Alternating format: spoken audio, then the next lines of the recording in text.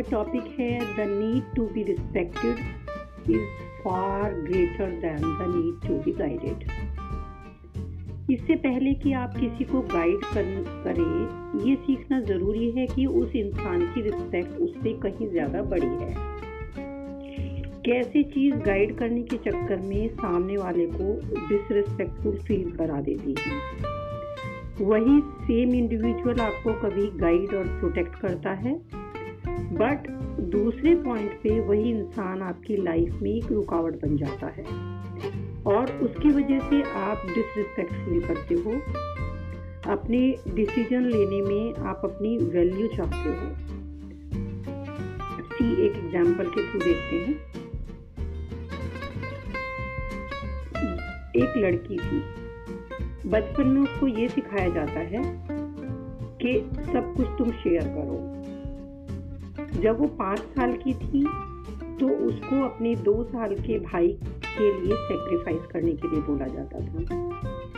वो खुद भी बच्ची थी, पर उसके पेरेंट्स उसको ये एक्सपेक्ट करते थे कि वो बड़ी बहन की जिम्मेदारी को समझे। 30 इयर्स लेटर उसकी खुद की भी फैमिली है और उसके ब्रदर की भी, लेकिन वो अभी भी अपने छोटे भाई के लिए रिस्पॉन्सिबल फील करती है। उसको एडवाइस देती है। उसके भाई की शादी उसकी मैरिज लाइफ में कोई भी प्रॉब्लम आती है तो वो उसको इंटरफियर करती है। वो भाई की वाइफ को एडवाइस करती है कि बच्चों को क्या खिलाना है, कैसे उनको परवरिश करनी है, and how to parent the child. She is still making sacrifices, but उसको लगता है कि रिटर्न में उसको क्या मिल रहा है। heartaches, sleepless nights and copious tears, over being treated with indifference. Why? उसका भाई अब इतना बड़ा और समझदार हो चुका है कि वो अपने डिसीजंस खुद बना सकता है। चाहे उसके कुछ डिसीजंस गलत ही हों, फिर भी वो फील करता है कि उसको वो मिस्टेक्स करने का हक है, राइट है। वो फील करता है कि उसका लर्निंग ग्राउंड है और वो जो भी करे वो अपनी समझ के हिसाब से करे। एंड उसकी वाइफ भी अपनी सिस्टर इन लॉ के इंटरफेरेंस को अपनी मैरिज में पसंद नहीं करती। वो सोचती है कि उसको फ्रीडम मिलनी चाहिए कि वो अपने अपने बच्चों को अपने हिसाब से परवरिश करे। वो पसंद नहीं करती कि सिर्फ बड़े होने के कारण कोई भी उसको इंटरफियर करे।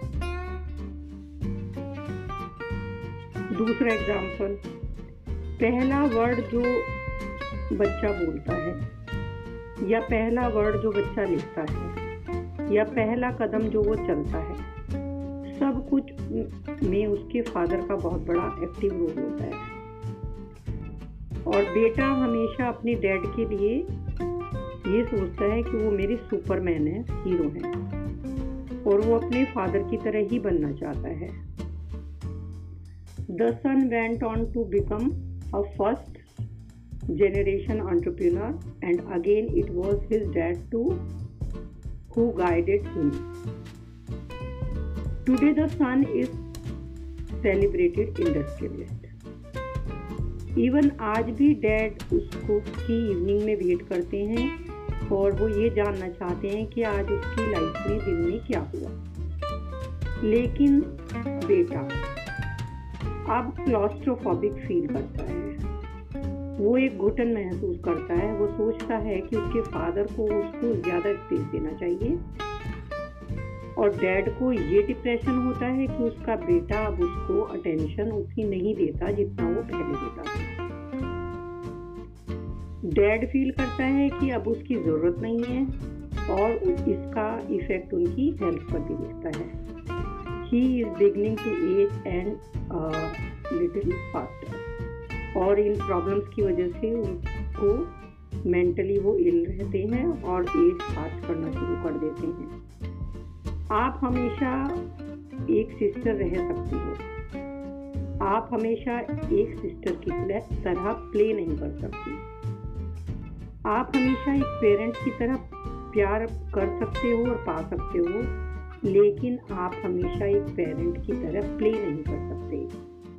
बियॉन्ड अ पॉइंट हर कोई ये एक्सेप्ट नहीं कर सकता कि वो औरों से ज़्यादा बेहतर है। देखिए, एक 3 साल का बच्चा भी एक सर्टेन वे में रिस्पेक्ट की उम्मीद रखता है, और 3 साल के बच्चे को ज़रूरत उसकी क्या रिस्पेक्ट होती है, किस तरह से वो चाहता है कि जैसे वो 3 ईयर ओल्ड है तो वो कोई पर्टिकुलर कपड़े पहनना चाहता है, और जब वो चॉइस उसको नहीं दी जाती, यानी अब पेरेंट्स अपनी चॉइस उसके ऊपर थोपते हैं, तो वो ये सोचता है कि उसको रिस्पेक्ट नहीं किया जाता। 10 साल का बच्चा जब मेन्यू कार्ड पढ़ना चाहता है खुद से और ऑर्डर प्लेस करना चाहता है, तो यही आइडिया उसको सेंस ऑफ रिस्पेक्ट देता है। एक टीनेजर गर्ल अपनी फ्रेंड्स चुनना चाहती हैं और उसके पेरेंट्स यदि उसकी चॉइस के लिए उसको रिस्पेक्ट करते हैं, तो ये उसके लिए एक रिस्पेक्ट फील करने का भी तरीका बन जाता है। किसी ने आपके साथ कुछ ईयर्स तक काम किया है और अब वो अपने डिसीजंस खुद से लेना चाहता है और आप उसके डिसीजंस को ओवररूल नहीं करते हो, तो ये उसके लिए सेंस ऑफ बीइंग रिस्पेक्ट है। Every age and every phase of life has some sense of respect associated with it, and you need to respect that.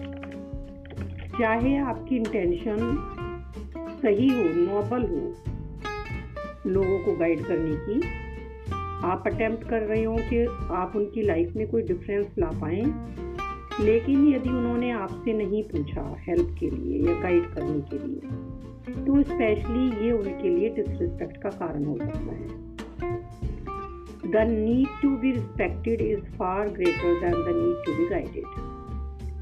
दूसरों को रिस्पेक्टेड फील कराओ, let this be your choice, they will take your guidance, let this be their choice. वो अपनी choice से आपकी guidance लेंगे, तुम उनको रिस्पेक्ट करना अपनी चॉइस बनाओ। To live age to live fearlessly. जब आपको ना कुछ हाइड करना है ना कुछ अवॉइड करना है, तो ट्रू फ्रीडम मिल जाती है। ये होगी ट्रांसपेरेंट लिविंग में। द ग्रेटेस्ट कॉम्प्लीमेंट जो हम खुद को दे सकते हैं अपनी लाइफ का, वो ये होता है अपने से डिक्लेयर करना that I am an open book.